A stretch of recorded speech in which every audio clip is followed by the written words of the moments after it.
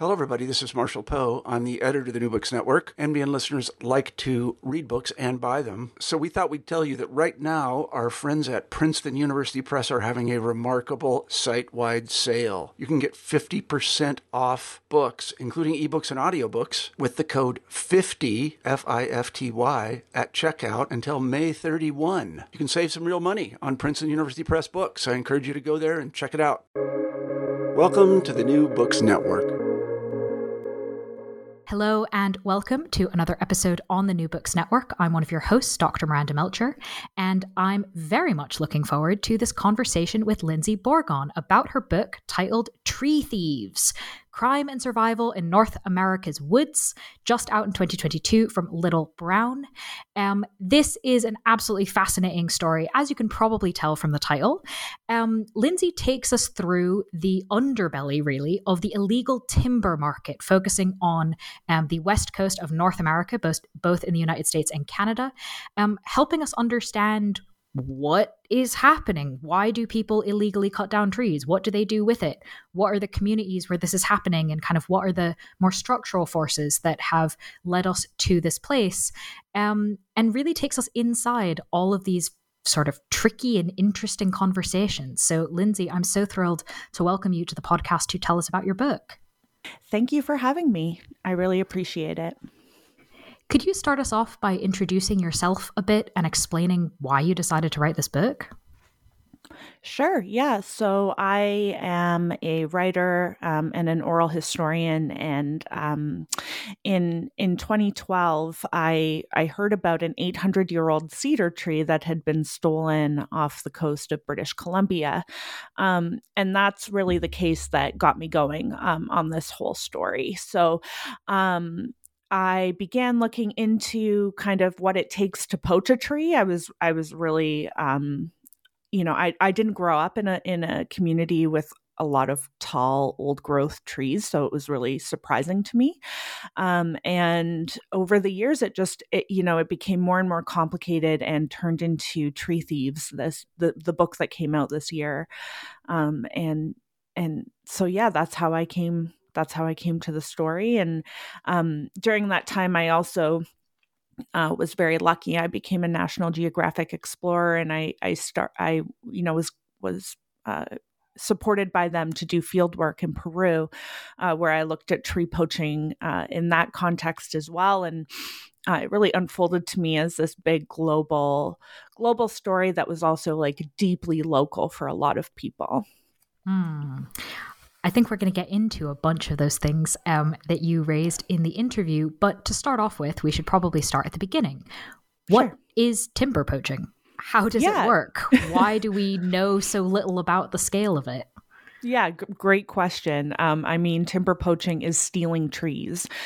So, in order to be poaching, those trees are often located on conservation land or on privately held land. And it often looks like cutting down a tree in the middle of the night, and loading it up into a vehicle and offloading it either to a mill or selling it as firewood, or maybe doing artisanal crafts with it, I suppose. And it happens all across North America and certainly through Europe. It's actually on the increase through Europe at the moment. And yeah, it is, it's often done by small groups of people. I think a lot of people think of illegal logging as logging firms, logging companies kind of going over their allotted cut block space or the space that they've been permitted to cut within. But also it happens just individually quite often. One or two people working here or there and taking down, where I live, often old growth or ancient trees, I think in the UK that they're called ancestral trees. They're really old, and selling them, putting them on the market because they're very old. They're quite valuable. Fascinating. And I can understand the whole at night, then given to a mill, therefore chopped up into pieces. gives us some idea of kind of why it's hard to understand kind of exactly where and how much this is happening. But do we have any sense of scale?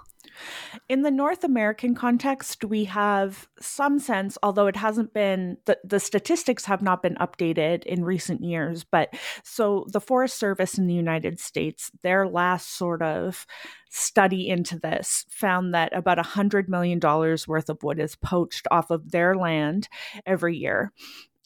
More broadly across the entire country, that ups to 1 billion, and that includes from, private logging land, private homesteads, national park land, any sort of conservation land is under that umbrella. In where I live in British Columbia, that number is about 30 million a year.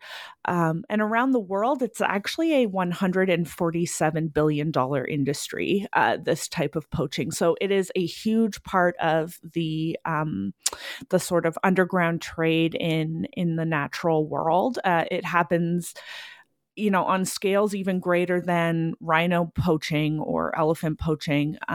It is massive.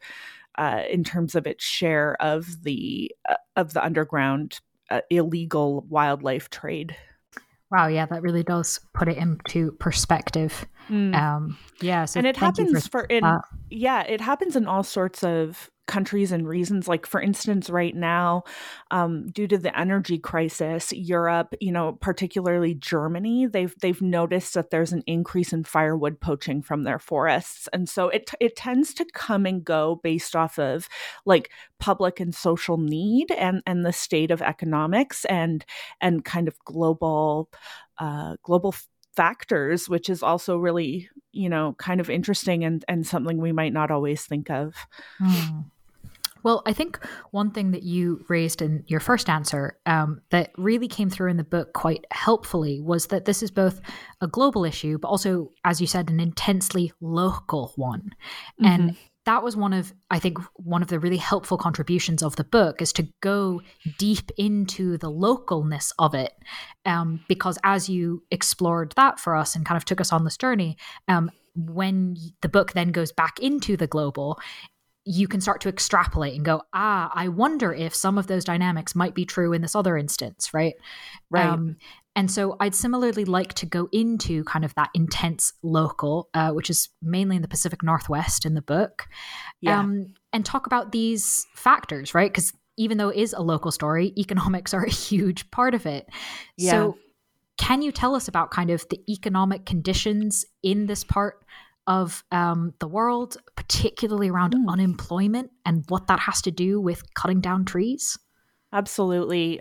So, as with a lot of other communities around the world, the Pacific Northwest in the kind of late 20th, early 21st century was going through a deindustrialization process.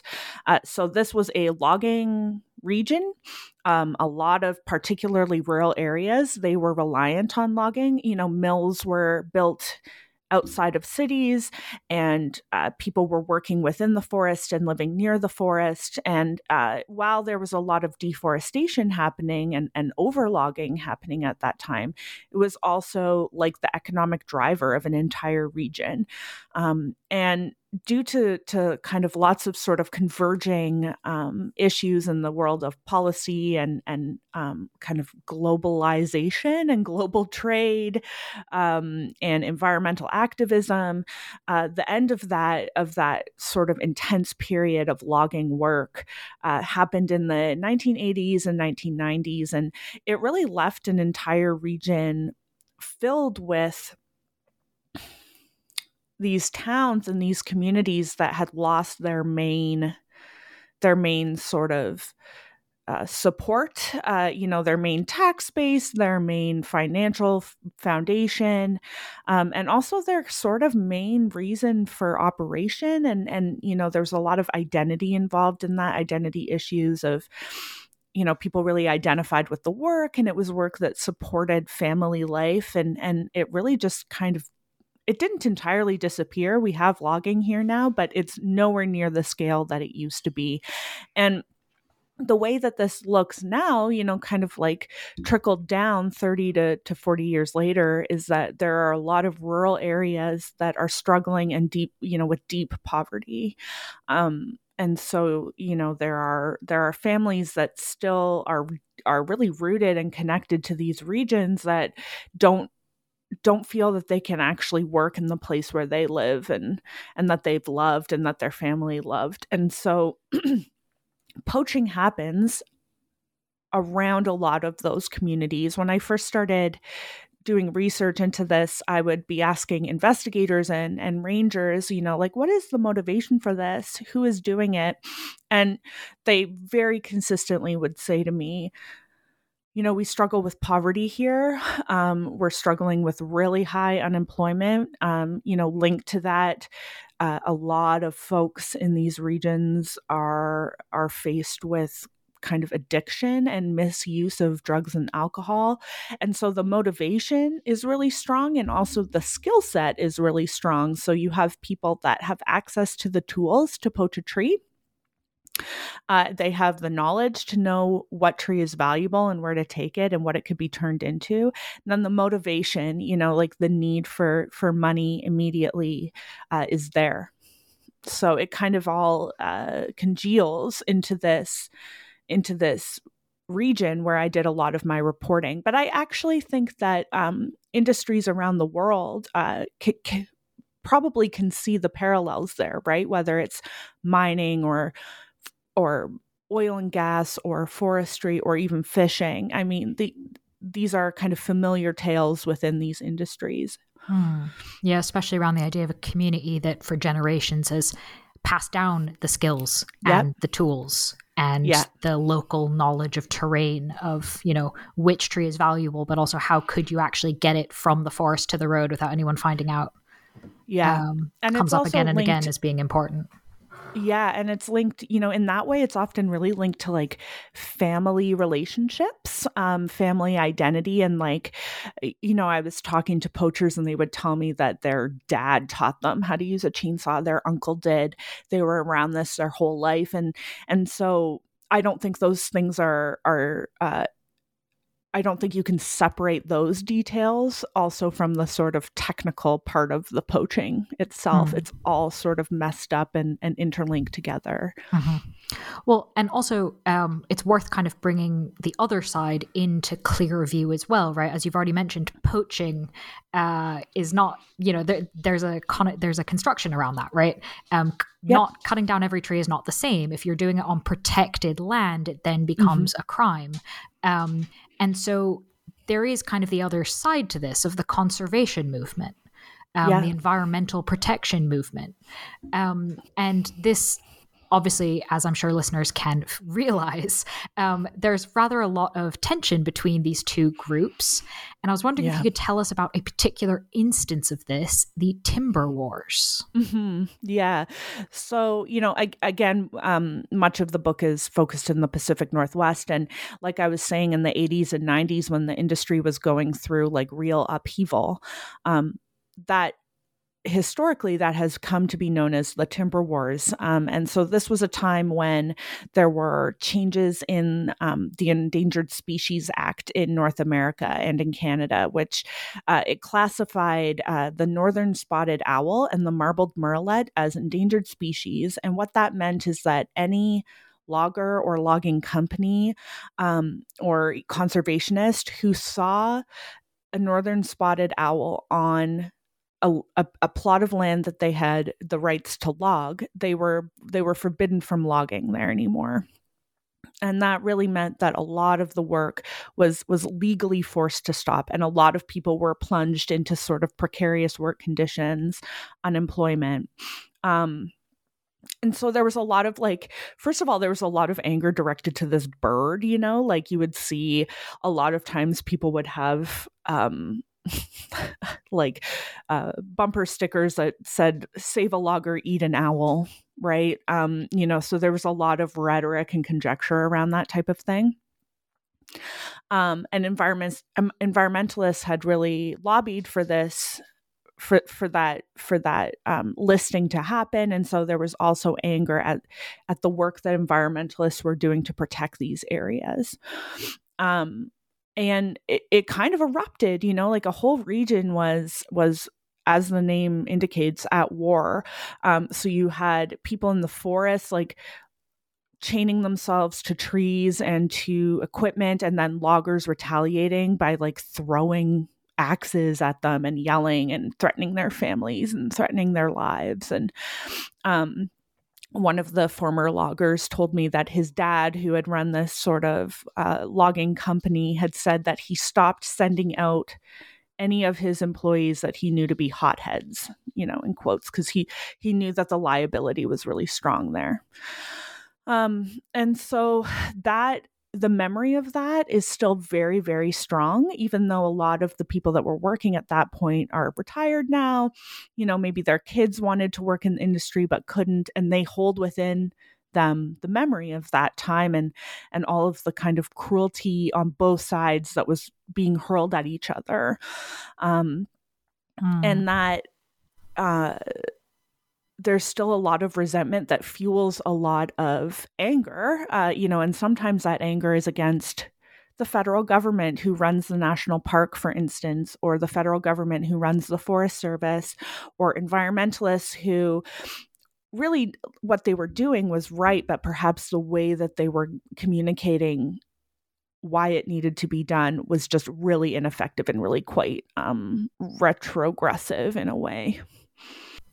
So that, in addition, of course, to your earlier answers, really helps us understand why this is not a simple solution, right? No. Why this is multi-generational, ongoing. Mm-hmm. There are some really clear tensions here, which, of course, makes the sort of accepted or expected task, I suppose, of the park rangers, of the government in going after crime, in this case, illegally cutting down trees, really hard, I imagine, politically, in addition to the obvious kind of, someone's cut down a tree, how the hell do you know what happened next? There's no blood. There's no, it's a difficult crime, I imagine, to deal with as a kind of forensics exercise.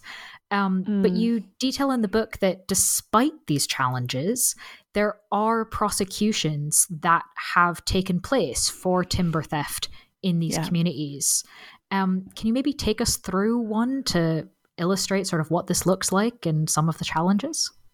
Yeah, I mean, it is really quite rare to catch a timber poacher, actually. And so there are a few cases in my book that I follow where they have, but it actually took me quite a while in my reporting process. I had to wait for those cases to come up because it's so unlikely for rangers to find both like the crime scene and the crime victim and then the criminal. So anyway, there's one case in particular that I follow that I think really uses all of the sort of interesting tactics that are required to prosecute a timber poacher, and that's the case of Derek Hughes. So he lives in a town called Orick, which is, we would call it a gateway community. It's right on the edge of Redwoods National Park, and in 2018, Derek Hughes and a companion who remains unnamed were presumed to be stealing from redwood burl, and so burl is a particular sort of timber product. It grows on trees, often in really big bulges, sometimes from the bottom of the tree, sometimes from, upwards. If you've ever seen a tree that has this big knobbly growth, it's bark on the outside, but on the inside, it's tree wood. Those are quite valuable. They're often cut off with a chainsaw, and they can be sold for artisan crafts, or if they're big enough, like a redwood burl, you can sell them as a table. Derek Hughes was in the woods in the national park, really not very far from the road. And, he stole a burl from redwood. And, in advance of this theft happening, the Park Service had sort of assumed or had kind of done some work around looking at high-profile burls and trees that might be at risk of being poached, and they had hidden some cameras in the trees nearby this burl, actually. So it was a little bit of a lucky situation there. And they caught who they thought was Derek Hughes, the outline of him on camera, bringing in his truck and then loading it up with burl and driving it out. And so even though they had him on, in images doing that, it wasn't quite clear enough that it was him. So they started doing additional work, and they really rely on, local informant networks. For instance, they started asking around other people that they knew in this really small town, who do you think did this? They were often entering into sort of deals with informants saying, we might make this minor charge that you have go away if you're willing to go on record, giving us information on this. So it really kind of snowballed into a full case where they were applying for a search warrant to enter into Hughes's home, and which they eventually received. And when they went in, they discovered quite a bit of burl, as well as they found nearby a camera that they had installed in a tree that had been stolen, and they also found drug paraphernalia and weapons, and it turned into quite a big case. Yeah, sounds like it. And of course, for listeners who want to know more, there's of course more detail about all of these things in the book itself, because it is quite complicated and tricky to piece all these things together. And I was wondering if you could tell us maybe about one of these tools used to try and track these kinds of things down or prosecute them. Because I must admit, in a book about thieving trees, I was not expecting DNA to turn up yes. Quite so prominently. So can you tell us about how DNA and sort of related technologies are being used to investigate these kinds of thefts, protect trees? Yeah.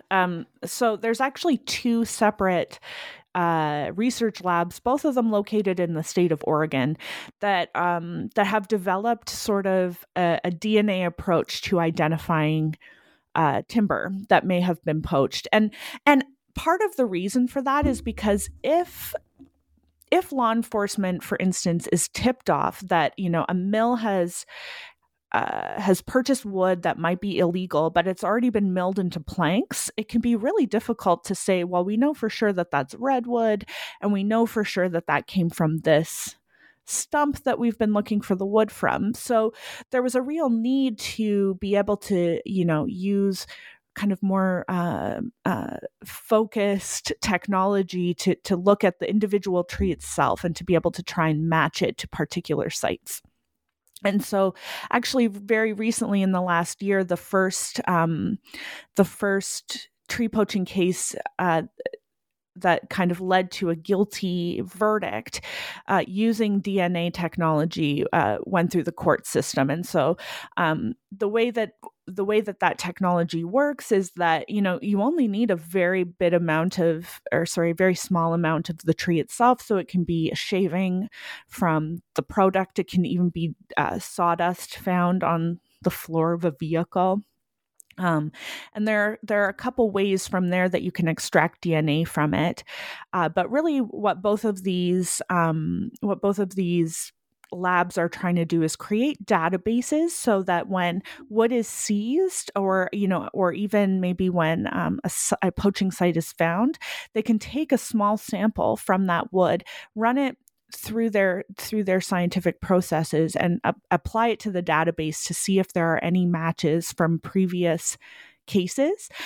In one of the databases is actually holds so much DNA up and down the Pacific Northwest. They have teams of people that go out and sample trees over huge swaths of land so that they can identify within 10 kilometers where the sample that's being taken may have originally grown.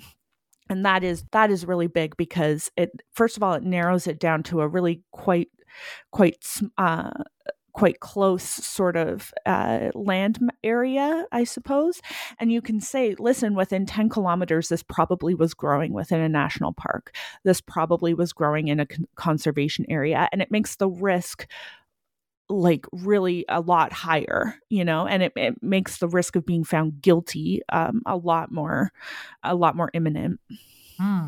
Fascinating. Yeah, I was not expecting that. Yeah, and I think I don't want to put words in anyone's mouth. I don't know how much that's going to deter poachers, because it's still quite unlikely to actually find the poaching site and to narrow, like, still to even find the site itself and the wood that may have come from the site is, you still need those two elements.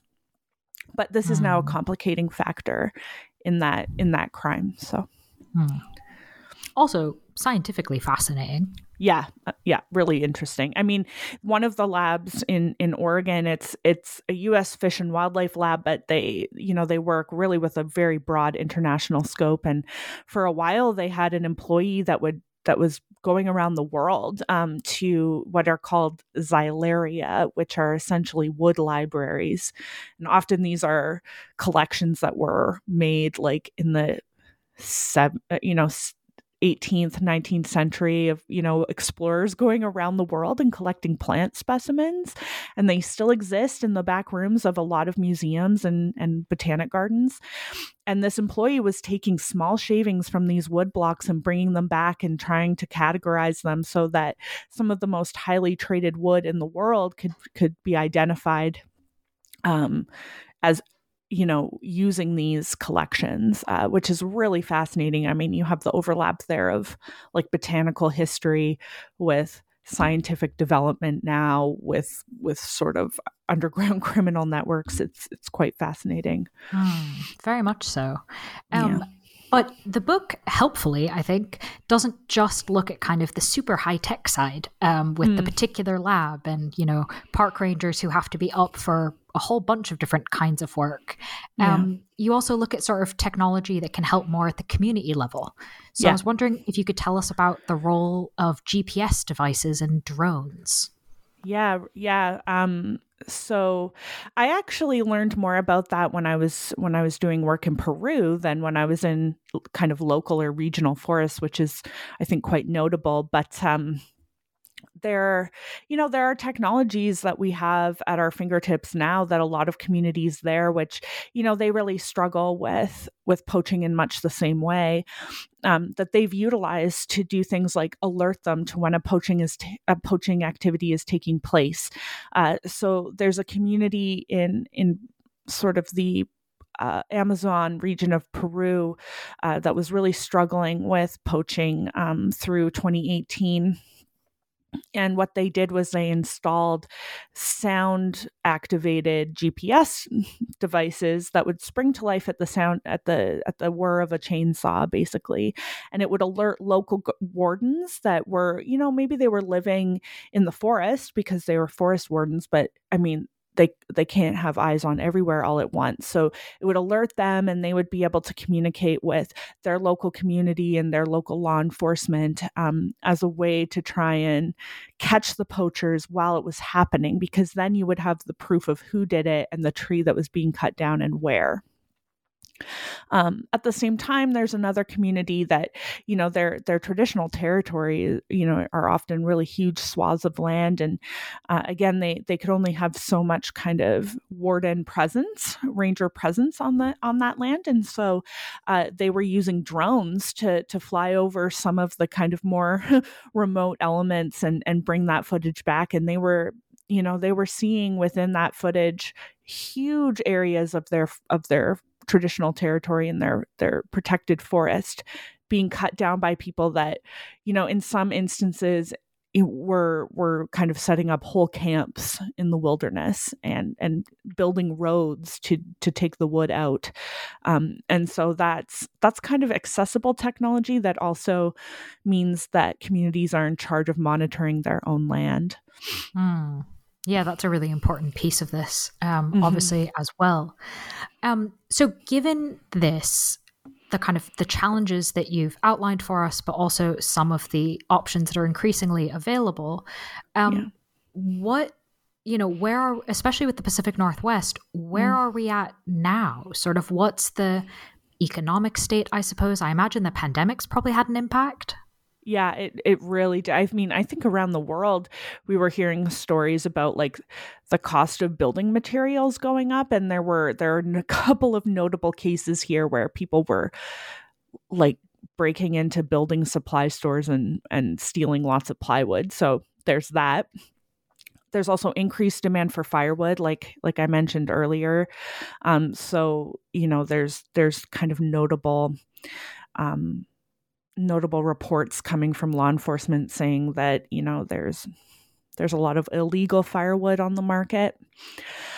The pandemic really sent wood prices on a crazy roller coaster ride. And so there was a real, in British Columbia, where I'm from, there was a real sort of problem there where poaching was on the rise because wood was increasingly in demand and also very expensive. And people were able to kind of maybe mill it into sort of rough materials and sell it, for instance, on Facebook Marketplace for, in their local community pretty quickly. At the same time, we actually also in BC, there were a number of park rangers that were redeployed to work along the border because our border to the United States was closed. And so there were fewer rangers in the forest looking for this crime at the same time. So it was kind of a little bit of a double whammy. And there were some community forests even that were reporting at that time that just hundreds of trees were being taken from their land and poached. So. Not a great state of affairs. But thankfully, thankfully, at least from your book, we're aware of it. Yeah. I mean, it's, I think it's interesting because I think it gives us a glimpse into kind of broader social challenges, right? Mm-hmm. So when I see that, I think, particularly with the firewood, I think it's really notable because the energy crisis is affecting everybody, particularly in Europe. And you might see people poaching wood that otherwise wouldn't have before, but that are relying on wood for their heat now. Or you might see folks capitalizing on that, and maybe they've always known how to chop wood, and they're seeing an opening in the market here. But in any case, it's still fueled by cost of living and poverty and these really big questions that we have of inequality. In the process of researching this book and obviously writing it, which, as you've already mentioned, kind of involved a lot of digging around and lots of conversations, was there anything in particular that surprised you? I was surprised at the openness of all the sources, including rangers and poachers and scientists. This was something that in their world was really important that didn't always get attention like they thought it should, particularly because sometimes it can be seen or considered as just a small property crime, right? If you want to think about old growth trees that way, I mean, that's not untrue. It's just kind of a very straightforward way of looking at it. So I think I was surprised at just how fervently people wanted to talk about this and how they thought that it needed to be written about. I was really thankful for that. And just, I was not surprised at how open the communities that I visited were. I believe that there's a lot of underreporting and underwriting on small rural areas, and people are keen to talk and explain their reality. But I was just really heartened by it. It was very, very reassuring. Yeah, it's a very nice surprise. Yeah, absolutely. Yeah. Thank you for sharing that with us. Yeah, thank you. Especially as researchers, kind of the idea that sometimes people want to talk to you is. Oh yeah, and nice. I think there's always warnings around. Be careful how you approach people, or be careful that you're not taking advantage of them. I believe that's really important. At the same time, I don't think that should entirely stop us. Like, I think it should guide us, but not stop us, because otherwise you might not, we might be missing a voice, essentially. Well, I would be interested, and I think our listeners would be, to learn perhaps a little bit more about your voice, if I'm allowed one cheeky final question. Sure. This is a little bit mean because the book has pretty much just come out, but oh, yeah. Is there anything you've got your eye on next? Yeah, well, the final chapters of Tree Thieves really digs into community forests and community land management. And I'm hoping that that's where my next project will take me, is kind of looking at community buyout, particularly in Scotland, actually, and the power that provides to smaller rural communities in sort of ensuring that towns are viable, that people don't have to commit crimes, for instance, where they live, because they are finding local economy there. So I'm really interested in sort of questions of, I could go on and on about this, but I'm really interested in questions of sort of managed degrowth and how local economies might actually play a bit more of a role moving forward, in sort of keeping communities knit together through the environment. And I think part of the lesson of the timber wars is, for instance, that no other industry could effectively replace to the same level what the timber industry was doing. But at the same time, a lot of communities were just left behind. Like that, there weren't a lot of opportunities for them to, for instance, own a mill or sustainably log from the national park if the national park needs it. And so I'm really interested in how community economics might be a solution to some of these problems. Okay, well, that sounds very cool. So yeah, if I don't know. Thanks. If that becomes a book, we'll definitely have to have you back to tell us I would love all to. about that. Yeah. But in the meantime, while you are investigating that, listeners can read the book that we've been discussing, which again is called Tree Thieves: Crime and Survival in North America's Woods, out in 2022 from Little Brown. Lindsay, thank you so much for being with us on the podcast. Oh, thank you for having me. It was a great conversation.